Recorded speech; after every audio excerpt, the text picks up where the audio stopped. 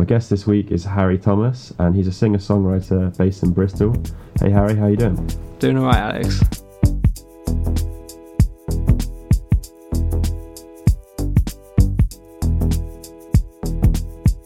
I find that I'm always very good at describing things I don't like rather than things I do like. Yeah. You know what I mean? I'm one of those people where it's much easier for me to be negative rather than be positive. Yeah, I think, because it's trying to make yourself sound worth listening to, but also keep yourself from sounding arrogant. Oh yeah. It's going to be difficult. Well, I mean that with just music in general. I'm much easier to articulate something I don't like. Yeah. But when I listen, I think it's a good thing though, because a lot of you know when you listen to something, you kind of go. Sometimes you don't know why you like it, you just do. Yeah. It's a bit more sort of instinctive, you know what I mean? I haven't actually thought about that, but I think I do know what you mean. Like, I think that's better. I'd rather be like, look, I don't like this for this, and this, but I don't know why I like this. I just do. You know. Yeah. Does anything come to mind when you say that? Like anything that you just can't explain why you like it? I don't know. I think it depends on what it is, doesn't it? I think, I mean, like the most common thing for me is to be like, I like this because it sounds like this or reminds me of this. Yeah, but there's plenty of things that I would go, I don't like that because, just because I like, this one metal band doesn't mean I'm going to like da da da da da. I don't know. It's hard. I find that with a lot of sort of music genres I don't listen to massively. I might like one band in it, and then someone will be like, well, you're going to like this, this, this, and this. And then I listen to it and I go, no. It's just this one thing for me. Well, it's like the guy I'm doing the work with, Stu, he's massively into Fleet Foxes. He's massively into singer-songwriter stuff, but he fucking hates Father John Misty. Like, really? Absolutely fucking hates him. But he likes Jay Tillman as, him as actually being himself rather than being Father John. Yeah. He likes that, but just hates it, like his actual, like this new stuff. I'm like, but then I'm like, that's fair enough. But I mean, is that like the lyrical content rather than anything else? No, it's the music, it's everything. Oh, that seems so strange to me. Like, I'm not a huge John Misty fan, but like, what I've heard of his, I think is really cool, and I think there's, like a range of stuff in there. It's not, and surely like, I don't think I've actually heard, because I know was he co-writing the Fleet Foxes stuff as well. I think so. I think on I kind of get the vibe from Fleet Foxes that Peckfold is he runs the show, Yeah, is that? I maybe, I don't know if he was, but he's a songwriter though, so you'd think he'd have some, horse in the race on it. But then again, maybe that's why he started on his own, because no one was taking him seriously. Yeah.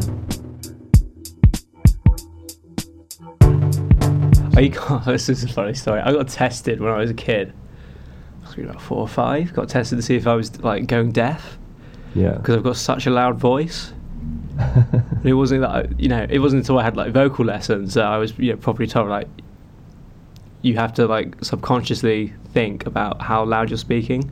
Is that something that people say about you a lot then? Like you get, because I've personally not noticed. No, but like not anymore. But when I was about 15, 16.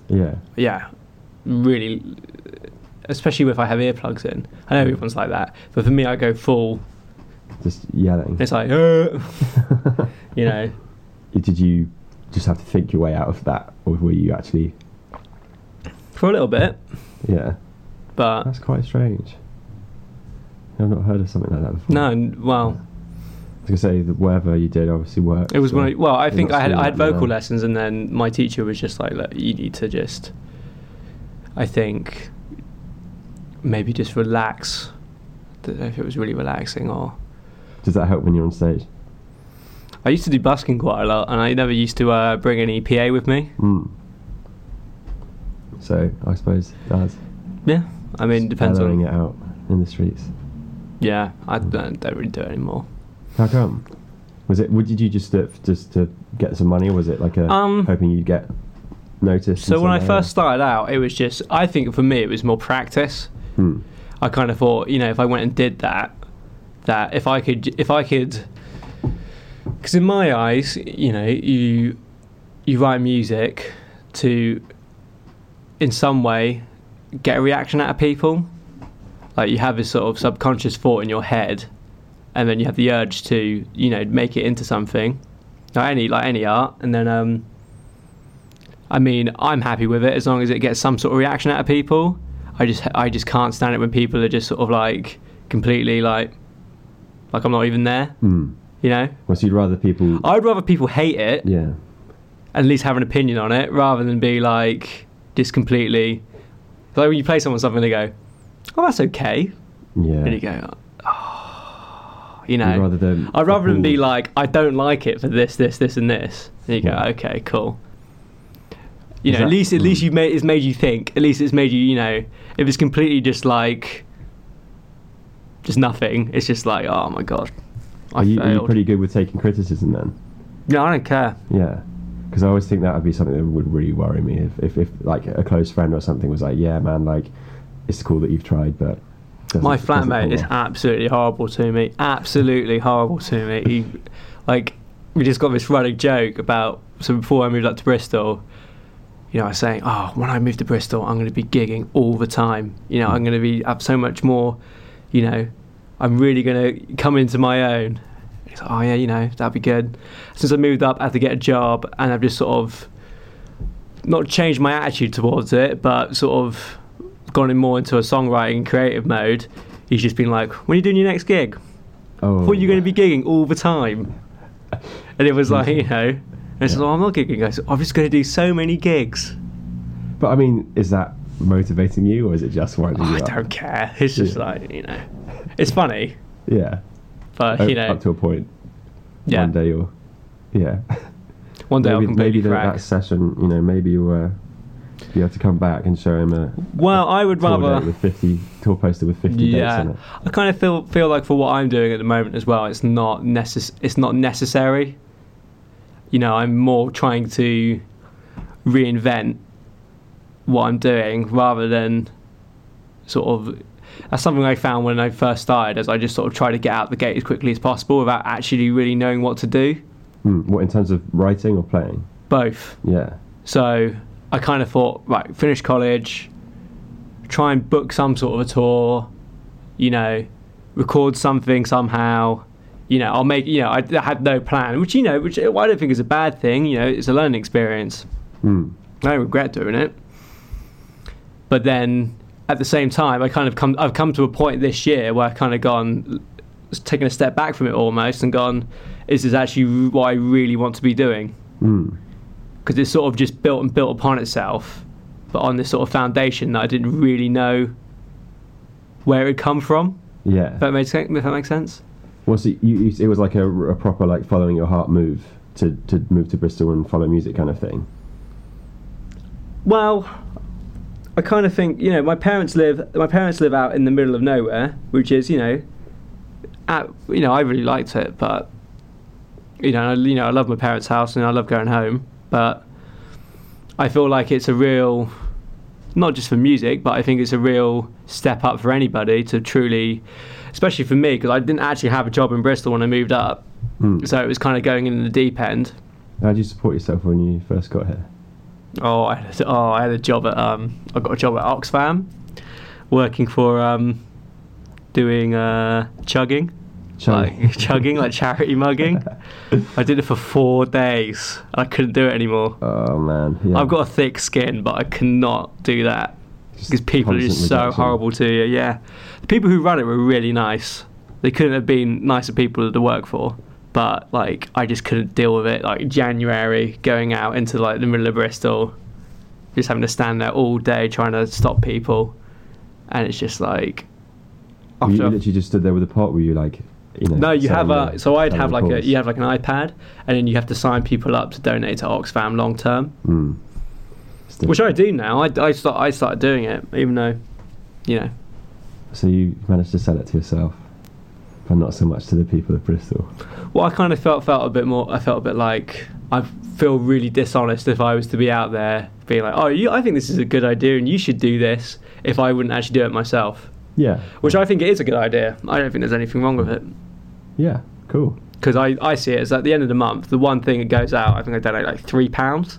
It's like £3 that actually goes on something that's not shit. Yeah. You know what I mean? It wasn't a cup of coffee. It wasn't, just some random crap. It was, it's actually going to go make a big difference. Yeah. Well, I'm going to ask you some of my written questions now. Cool. This is a section called Firsts, and I'd like you to tell me about your first experiences with live music and festivals. Live music. This could be whether you're... So, I think the first gig I can remember going to, I wanted to go see, so back where I'm from quite near Glastonbury, and they had the Glastonbury Extravaganza every year after the festival in the cathedral ground, in the Abbey ground. I think I saw The Feeling there, and Kate Nash, and Paolo Nutini. What a lineup. Yeah. I remember going, I must have been about 9 or 10, but then the first gig I actually wanted to buy tickets for and go to, I think, was Paramore at the O2. A bit of a change of pace. Yeah. Yeah. Teenage, well, not even teenage, must have been about 12. Did it live up to your expectations? It was, they were really good. That was actually a really, really good gig, thinking about it. They were, that's not my sort of thing now, but, it's kind of like, at the time, it was a great thing to go watch, because it's like a proper touring band, and, huge gig. Yeah, the O2 Arena is kind of like, wow, this is what, because I think they're all quite young as well. I think they're all like 20, 21-ish. Oh, really? Yeah. So like... They've been huge for years, though, haven't they? Yeah, I know. Yeah. But I was kind of like, wow, they're 21 and they could sell out this place in, the fucking UK. Yeah. And they're from America. It is possible. Yeah, I guess so. Yeah. So, like, what about with yourself, with playing live? Like, what do you remember your first gig?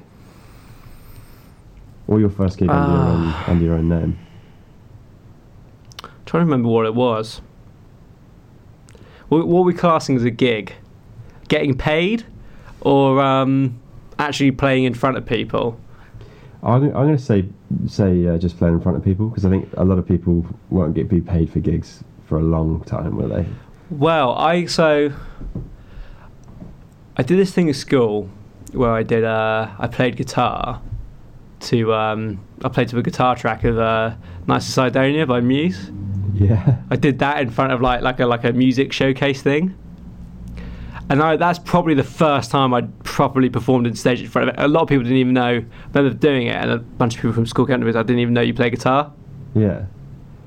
Sort of thing. A song like that, like... Yeah, well, that was kind of like...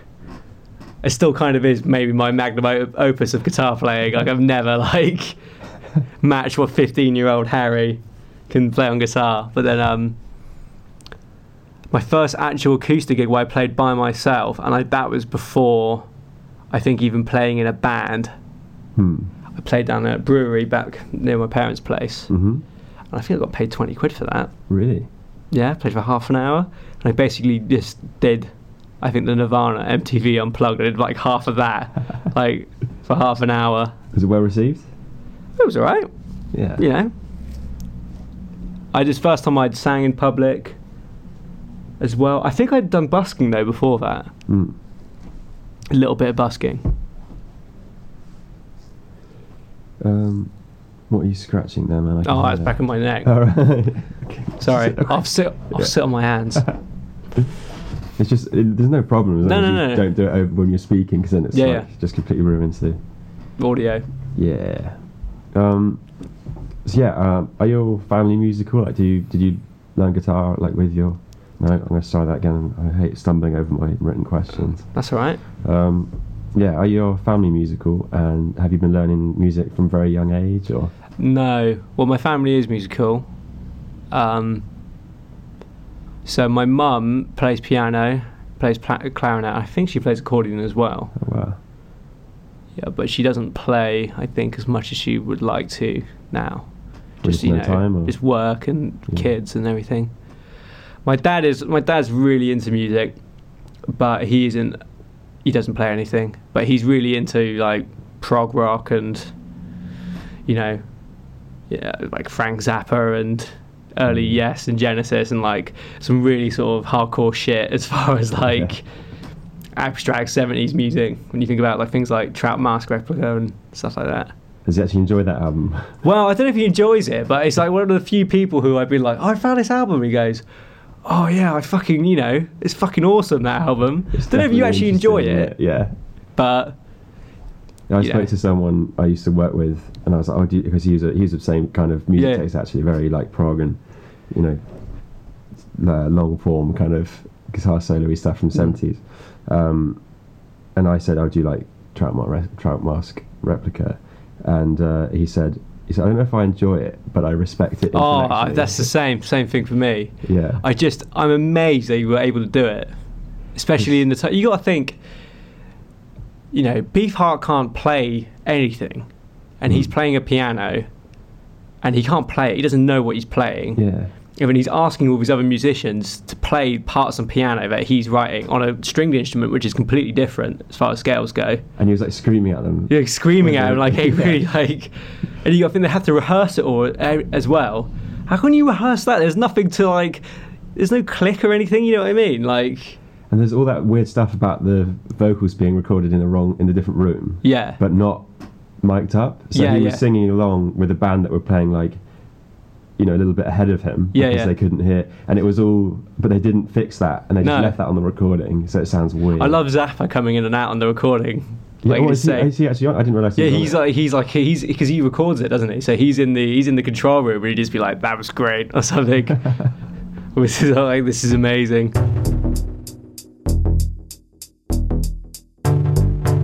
With writing songs and playing music, are you still learning new things? Yeah.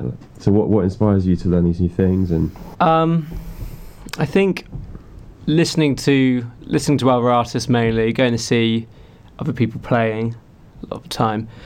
It's good to understand what you want to do, also what you might not want to do at the same time. Yeah, you might go see an act and be like, oh, I thought I would like to do this, but actually, no. Does anything come to mind? Well, just for example, I don't know if I wouldn't want to do it, but when I went to go see Mac DeMarco last week on Sunday, when he finished off the set, he just did like 40 minutes of like cover songs at the end. Yeah. I was just kind of like, I mean, he was drunk, you know, and it was funny for a bit, but then like I kind of was a bit like, would have rather you just actually played your own songs rather than try and attempt these covers that no one actually knows how to play, and you're going for it, and it is funny because it is all like completely on the spot, but like 40 minutes of it. Could you tell, like, were the audience a bit bored of it, or did it? Well, everyone who I was with had left. We left at that point. We left early. Really? Yeah, we left early. Oh, okay. Because he's like, you know, he plays Still Together last, doesn't he? At every show he does. So like, it was during that he was playing all these cover songs. So we knew it was his last song. And he's just trying to hit the curfew. Yeah. That's kind of sad, actually. Because he's got like 4 albums or something now. Like, yeah. Well, I would, you know, if it was like for 10 minutes, I would have been like, okay, this is funny. But like 40. Yeah. I mean, I remember seeing him, and he did like a joke cover of some like Guns N' Roses song or something like that, and he's like changing the lyrics, and it's funny, and then he goes back into the set and it's fine. Yeah. But you're right, like he does like that weird cover of the Vanessa Carlton song. He did Seal. Yeah. He did Chili Peppers. He did The Darkness. I mean, yeah, those were funny, but like he kept on going. Like he did. I think he did Guns N' Roses. I think he did Metallica as well. Yeah. Like he like 5. That's what I can remember, and I left. You know, so that's I mean, maybe scatter them across the set at least, rather than. I think it's just, you know, he's just trying to build it up to go out of a bang. But I'd rather do something more not artsy, but a bit more like fully formed. I'd rather be like go on with a plan and be like, right, we're going to play this, and there's a reason we're playing them in this order. Yeah. You know. And it's all going to build to this one point at the end, rather than be like, oh, we're going to go play on what we want and then just fuck off. Yeah, I mean... But, you know, there's nothing wrong with that. Yeah, I mean, I personally really like it when you get bands who do like a live version of a song. Yeah. Because there's something about the recording that they can't recreate live or something, so they adapt it or make it longer. This is something we're doing at the moment, or I'm doing, because so everything I've been recording recently It's just been bouncing back and forth between laptops and, you know, different Reaper files. But then we actually went down to Music Ape down Gloucester Road a couple of weeks ago. We're trying to play some of the songs live, and, you know, and we're actually sort of going, well, actually we could, you know, we would play it completely, like live, we play it completely differently. If we tried to do it with 2 or 3 people, you know. Well, so you're fleshing it out a lot more from what the recordings are sounding like. Well, we're going to do the recordings I think we should do the recordings as best we can and what we want, and then live we can turn it into something else within. I feel like there's 2 separate things almost. So you do the recording with its own limitations there. Yeah. And you go to the places you can go on the recording. But then you accept your limitations, whatever it is, budget, you know, studio, you know, whatever. But then live, you know, maybe you have a few more. You have maybe less limitations in some ways, but then you maybe only got 3 people playing with you. Yeah. So you got to see, you know, what loopers are you going to use? You can do any sampling, anything like that. Is it working out quite well, or are you happy with the results? Yeah. Yeah. Yeah. I think it's a bit of I wouldn't say it's a slower burn, but it's sort of, I'm taking my time with it. Yeah. I'm not in. I used to feel like I was always in a bit of a rush for some reason.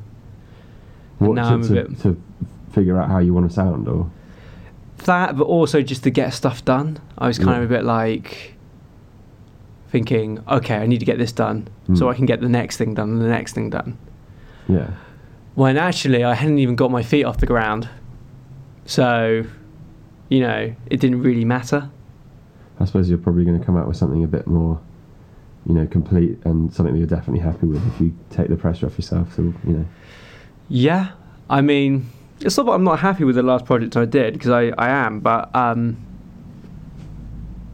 just think that the only thing I'm happy about it is I don't know if it sounds like what I maybe really write and what I really listen to in the music I really enjoy as much now. I mean, the thing is, you know, on the last project I did, there are songs I wrote on there when I was 16 and I'm 20 now.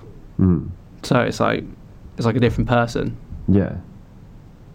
So like, would you play any of the songs that you played then now, or is it definitely like a past thing? Well, I was thinking about it. So I did a gig a couple of weeks ago, and I did play some of my old songs, but it was more just because I was helping a friend out, and I just, you know, I needed something I just knew I could do, you know, straight away.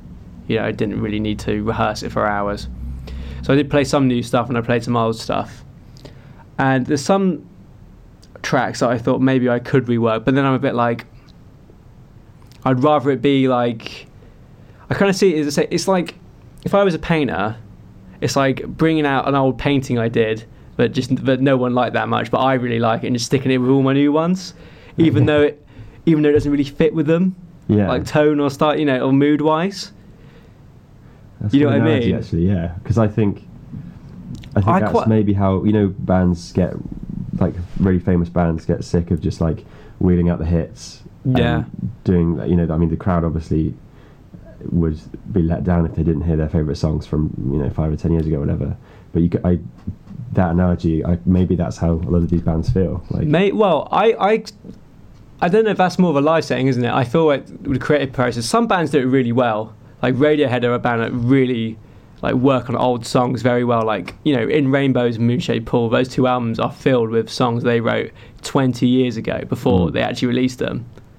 You know, like Nude and Reckoner and True Love Waits. You know, written. True Love Waits is like 20 years old or something. Yeah. I know they wrote Nude and Weird Fishes like during OK Computer. Have you? It's really cool actually. Have you seen that? Meeting People is Easy. Yeah.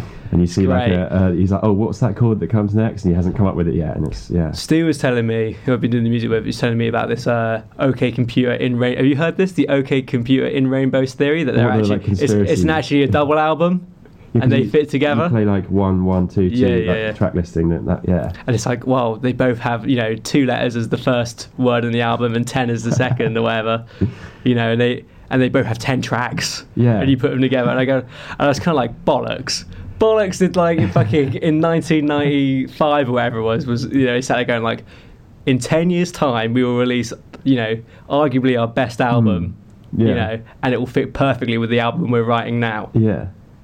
But then I mean, kind of think, maybe. But that's the thing, like, all of that sounds a bit too convenient to me. But then there was the one thing that made me think maybe there's something to it, is that they, like, one of the people who put this conspiracy theory online contacted one of the Radiohead press managers and said, like, can they comment on this? Like, are they aware of this theory? And one of the press people had said, oh no, I think it was a band member. Yeah, so one of the band said, if they can't see what we're doing now, then maybe they never will. No, I've seen this. I remember I've seen that, and I remember watching an interview with Tom York, and he's like almost like angry and grumpy about how people haven't noticed like this really like grand shit in their music, like this like overarching thing that they put in. Yeah. And no one seems to have noticed it, like all these Easter eggs. And I think, you know, if there was a band to do it. Oh yeah. Yeah. I kind of feel like the OK Computer in Rainbows one is real. I've been converted. I want to believe that you know, I like. They're so similar. They're so well. Not. I don't think the albums are similar, but I feel like they flow so well together. Yeah. Like Airbag and 15 Steps are in the same key. Yeah. Like if you listen to it back to back on, you know, Spotify or whatever, it is insane how well it flows. It feels like one album. Yeah. Maybe, yeah. I mean, it flows better than like Kid A on Amnesiac if you did that. Because that was actually all written at the same time, wasn't it? So that should sound. Yeah. I mean, I really hope they let it out eventually. That, you know. It's going to be on the deathbed, isn't it? Tom York's going to be like, you know, his dying breath. We're all Freemasons secretly, and you know, and all our music's about, you know, lizard people. Yeah. That's going to be it. Boom.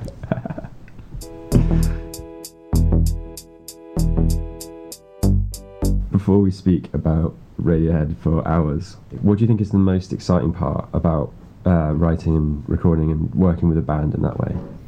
I think the most exciting thing for me is creating something that is just completely from nothing. Like, it's being compelled to make something as an artist. It's like you have this something subconscious rattling around inside your head, and you manage to manifest it into the real world. It's the way I see it, you know. I think music music is magic, in my opinion, and art. It's like you bring something that you can't describe, you can't, you know, it's not tangible to you, but you feel it inside your head, and you make it into a thing. You know, and that's why I think it's so important when people listen to music that they actually try and connect with it and they try and understand what it is. Because I find it quite strange when you find someone who's like an avid music fan who has never even considered writing their own. Like, I mean, if you're not a musician or something, but I know people who play an instrument. Yeah. And don't write music themselves. Just not interested. My girlfriend's like that. She doesn't really play piano anymore, but she used to play, and I think she's really good. And but she said to me like she's classically trained, and I'd be like, well, would you riff along to anything? Like maybe I'd wrote. And she's like, well, I don't improvise. I read music and I play it. You know, I don't know how to, you know, write things. When I learned completely from ear, like my guitar teacher was like, okay, we had tabs and stuff, but he, you know, he was like, look, we're learning this. You're not going to learn any theory. You're going to do just trial and error, you know, and then you'll pick it up eventually, you know. So that's how you've learned. Is it just purely from? Well, if I learn something, I can't. I learnt recorder when I was about 6, and I learned how to read music then. And I can, if you gave me a piece of music, I could work it out, but I wouldn't be able to do it quickly. You know, I know where C is, and I can go like, you know, oh, okay, 2 up from that, okay, got that. I could like count that, I think. But. Yeah, I could work it out, but you'd have to give it to me like a week before. I'd be there like, I've got it. Yeah, I couldn't read and play, for example. Yeah.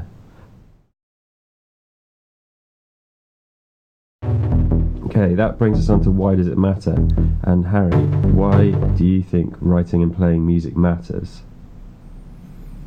I kind of think it's what makes us different from any other animal on the planet, in my opinion. I mean, you know, it's what makes, you know, it's the human element, manifesting itself. You know, what other thing on the planet makes its own things? You know what I mean? Well, you mean it's not functional at all? It's much. Well, it's just there for enjoyment. Yeah. You know, I think, you know, if I just went to work, if I just got up, went to work, came home, cooked, went to sleep, and I didn't do anything, I have done that, and you know, it drives me insane. You know, I can't function without actually sort of, you know, having the release of, okay, I've done something today. I think that's why it's important. And it's also important because it's reflective for people. You listen to music and you maybe learn something about yourself that you didn't really understand, but someone has put it down into their music or their art, and you know, you see it and you see yourself in it. I find that all the time. That's, in my opinion, the best music is stuff that is even on a subconscious level. You know, maybe on surface level, maybe the lyrics are meaningless, maybe, you know, whatever, but the way the music's been written, you know, the way whoever's singing it or, you know, or it's being played, it's just very profoundly affecting you. Something that you maybe didn't even know was there. Yeah.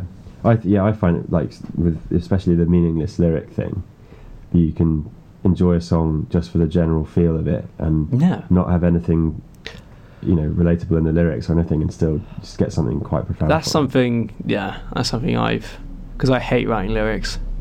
I absolutely fucking hate it. It's my least favourite thing to do when it comes to writing a song. How do you write lyrics?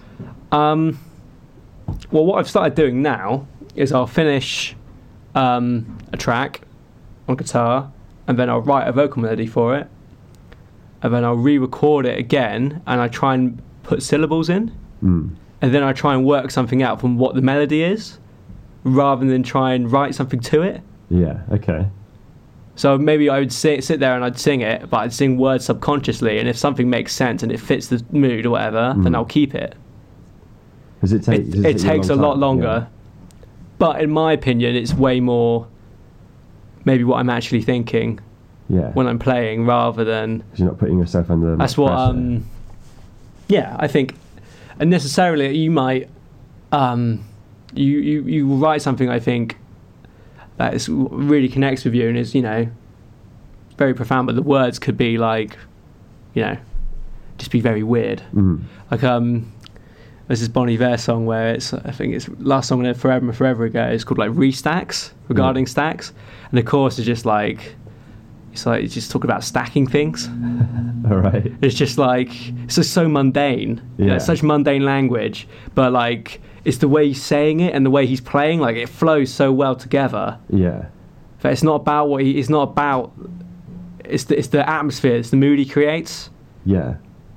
And that's something that you like. That's what I strive for now. Yeah. You know. A bit more, bit less tangible, more of a vague. I think less tangible. I think less just completely obvious of what it is from first glance. You know, but also maybe building something that is a bit more. You know, it's got a deeper layer to it. It's, you know, if you slice through it, and you know, there are layers underneath it, and it's not just.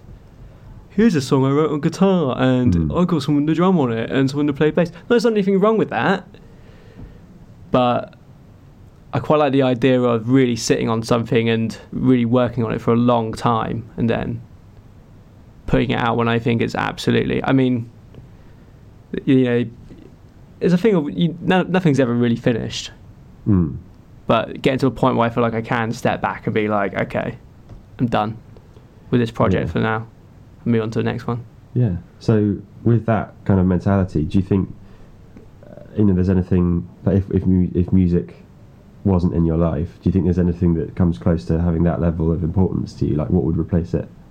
If I didn't do music? I used to do painting quite a lot. Yeah. I wish I had room in my flat to do painting again. I used to absolutely love it. I find it quite good as well to take inspiration from things like paintings and different art forms, not just music when it comes to writing music. I was watching that Vox did a little documentary about Radiohead doing the Blue Planet theme. Oh yeah. And they're saying how it's based from this type of painting where it's just loads of little dots, and then it creates a bigger picture, And Tommy was talking about how he has all these small loops on the Bloom track, and they create like this massive soundscape. They're all the same thing, but they're just all coming in and out of sync with each other. And you kind of go, that makes total sense. Yeah. You know, but you wouldn't think to apply it to music like that.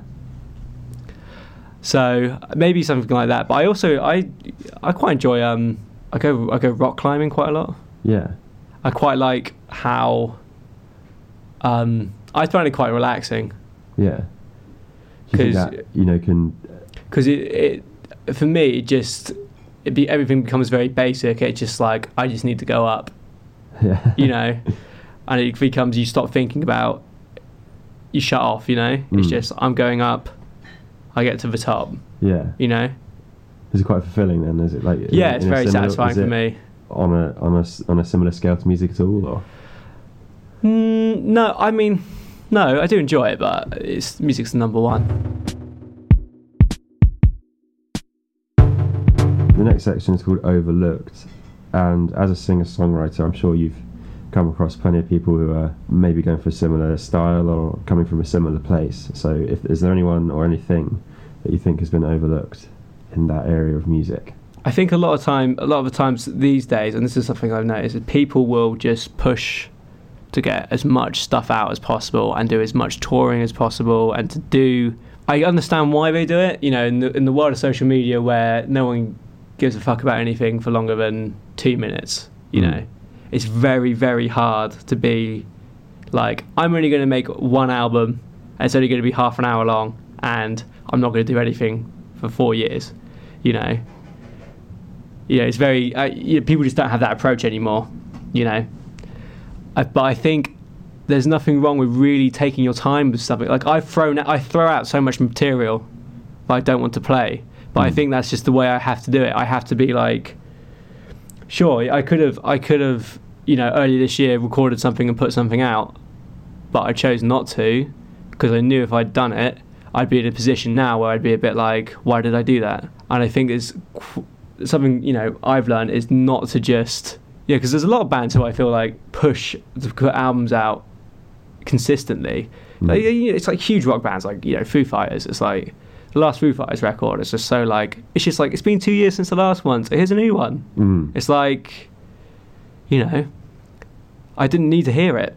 No, I think anything that's that regular, like there's no way that they've, in my opinion, had time to make it exciting. Yeah. Like one of the most prolific bands I like, do you know the OCs? Yeah. It's like they have got, you know, I think it's about 20 albums in something like 10 years. I think if you distilled out what's actually good from that, there's some stuff of theirs that I really love. Yeah. And then there's a lot of filler. And I wonder what drove them to just throw it all out like that, because it takes them like a month to write and record and then release an album. There's some bands that do it really well though. I'm not shitting on the whole idea of it. I just think for some people, like there just are bands that just put stuff out there, like here's a new song, here's a new thing, when maybe it's half baked. But like King Gizzard, for example, this year put out, you know, going to put out 5 albums this year, and I really like every single one they put out. Yeah. You know. Maybe it's a garage rock thing. Yeah, I mean, it works for them though. Yeah. But you know, if Radiohead put out 5 albums this year, do you think they would, you know, they'd all be amazing, or would you rather they spent 5 years on it? Yeah. Ever they put out an album which you kind of go, wow, this is actually fucking brilliant. Yeah, exactly. It's that I think it's always worth the wait for that kind of thing, isn't it? I would wait. Yeah. I would wait. You know, I'd wait forever. You know, it's like My Bloody Valentine. Yeah, exactly. 20 years between albums. Slow dive. Yeah, exactly. Yeah. But I think it's worth the wait, and I think, you know, it's not as if it sounds like he's got old and tired for the second or the third album, isn't it? ABV. Yeah. And I think it's still exciting and could have been. It has to be. It has to be. You have to naturally want to be doing it. I think. Yeah. I think if you're forcing yourself to do it, it just turns into a job. You know. Because they got dropped, didn't they? Because the first album bankrupt and everything, bankrupt the label, and I think that's probably because he obviously made a shitload off that album. Yeah. And did it on his own terms, and that's probably why it took that long. Well, it got such a cult status as well. You know, I think, you know, maybe at the time there wasn't a demand for them to make any more music, but you know, 20 years later there is this, you know, beckoning. Maybe he had music written. Maybe you might, because a lot of bands they write a debut album, but they might have the follow-up album already written. Yeah. So maybe it was all there, but he just felt like no one wants to listen to it, so I won't put it out. It's going to be interesting because like everyone, I read a few reviews of it when it came out, and a lot of them were drawing attention to how the fans were so hungry for it, and there was no like bitterness or like people saying, "Oh well, who cares?" Like such a 90s thing. People were still desperate to hear it. I feel like that's good though in the world we live in to have, because it's just, you can get anything you want all the time. The brilliant thing about Spotify is it lets me listen to whatever music I want whenever I want, but I value it less. I kind of go, I can listen to anything. I don't, if I had to buy music and I had to imagine if you had to listen to everything on vinyl, I wouldn't listen to half as much music as I do. But at the same time, I think the music I listen to, I'd value it so much more. I think I take, if I buy a CD, I almost want to like it more than if I just listen to it. Because Bjork is one of my all-time favourites, and I listened to her new album the other day, and I was like, yeah, it's pretty good, and like I haven't been desperate to go back and listen to it again. Yeah. But I know if I'd bought it, and I may still do. That I take. That's like me with the new Fleet Foxes record though. I haven't bought it yet. I've listened to it like twice when I was on holiday, and then I was like, oh yeah, it's really good on Spotify, and then it's like new thing. Yeah. You know what I mean? New thing. Yeah. It's like imagine if you heard, if your music finally got enough attention to be something that people are like, oh, the new Harry Thomas album is out. Yeah. It'd be pretty like soul-destroying to hear someone pass it off like that, wouldn't it? Well, that's how it is though now. Yeah. You got to imagine like, I think that's just the way it is. I don't think it really matters though if people listen to it or not, because you don't make the music for other people. You do it for yourself. Like there is nobody who's like, oh yeah, I self-release my own music because I'm going to make loads of money. It's like, no. Yeah. Not now. It's just a time sink. It's a waste. It's a complete waste of time unless you absolutely want to do it. Exactly. So I don't really care if people, as long as people listen to it and they went, oh okay, either they were like, I didn't like it because of this, or I liked it because of this. Doesn't matter either way, as long as it affects them in some way. Because I think in any art form, just to look at something and just have no reaction to it, it's like looking at, it's like, when I have no reaction to something, I'm looking at concrete, Yeah. Or grayscale. It's like if you're walking down the street and there's a beautiful piece of graffiti on the wall, and people stop and look at it, it's like, okay, he's really done something with connecting with people. Yeah. Otherwise, if they weren't stopping and looking, it's just the same as the rest of the concrete. Yeah, like you'd rather have people there, protesting. I'd rather people there just scared, like throwing shit at it, you know. I think that's pretty cool to. Yeah, you just want a strong feeling, I guess, don't you? Yeah. I don't think there's anything wrong with people disliking what you do. I don't understand, unless it's unless you're doing something really like terrible, but like disliking it for as they don't like your artistic statement. No, maybe they don't like the really controversial lyrics or something, like that. But I think I'll go see a band, and I saw a band a couple of weeks ago, and I watched them, and I didn't particularly like the music, but I watched the whole thing because I was interested in it, because I didn't particularly like it though. Really? Does that make sense? I was trying to listen to it and go, why don't I like this? Did you figure it out? No, but you know what I mean. They still have my attention, and I remember who they are, that sort of stuff. Yeah. So I think that kind of to have no impression whatsoever and be completely forgettable is worse, in my opinion. Okay, this is your final question, Harry. Given the chance to go back in time and give yourself some advice, just starting out in music, what would you say to yourself? I met a guy 2 years ago when I first started out. I was first doing festival work. I was playing at a couple festivals. I met him at festivals, a guy called Will Varley. He's a singer-songwriter, and he signed to a really cool indie label. He goes on major UK tours in America, tours in Japan. But back then, he'd only just been getting to that point. And I think when I saw him at Festival, there was only maybe like 10 people there, including the 3 or 4 of us who were there. I was chatting to him after the gig. I was saying, oh, you know, it's amazing you've been signed to, you know, Extra Mile, and, you know, this is only going up for you. He goes, yeah, it's you know, fucking amazing. But, you know, I'm 28. You know, I started doing this when I was 18. And it's a fucking long road. And there's a lot of time of being like, nothing is happening. Why do I do this? You know? And you just have to, like, keep walking down it. Yeah. And you have to stick with it, and you have to have the self-confidence to be like, there is a reason I'm doing it, and the reason isn't I'm going to do this, I'm going to do that. There's a reason. The reason I'm going to do it is because I want to do it. And because you want to do it, there will be something there for it. You have to believe that. Otherwise, there is no point. Yeah. That's what I would say to myself. I go like, you have to not give up on this, because it's what you want to do, and therefore there must be a point to it. So Harry, if someone wanted to listen to your music, how would they find it? At the moment, I am still on Spotify, so you can just put in Harry Thomas on Spotify and I'll come up. That's my old project I used to do. If you want a point of reference, I am on SoundCloud as well now as Harry Thomas, and I will be putting new music up on there when it is ready. So Harry, we're going to play one of your songs now. How would you like to introduce it?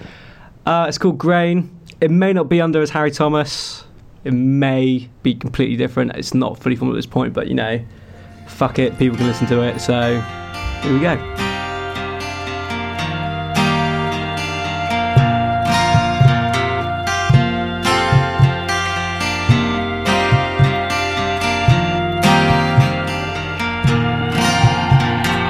Found a picture that we took on Halloween.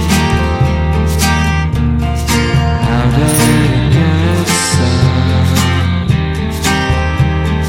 tangled up in my brain? Just another dream.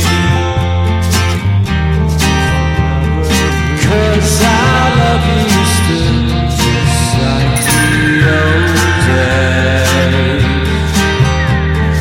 And I meant what I said, close to me.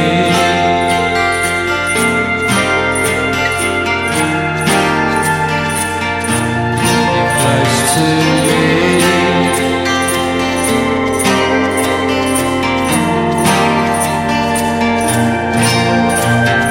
Washing windows a day, just another dream. How did you get tangled up in the rain? Another dream. 'Cause I love you still, just like the old days. And I'm a person close to me.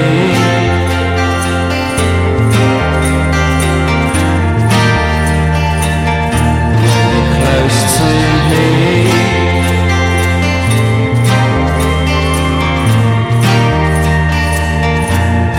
Close to me.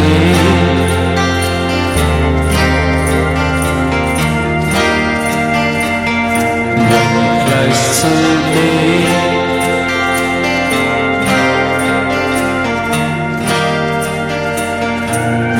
Close to me.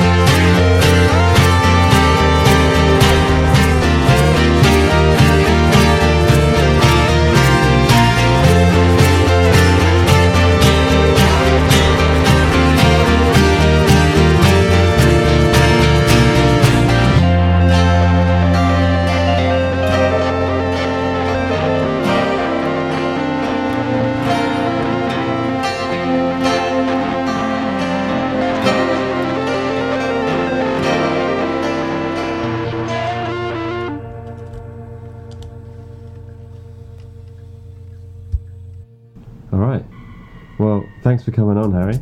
Cheers, man.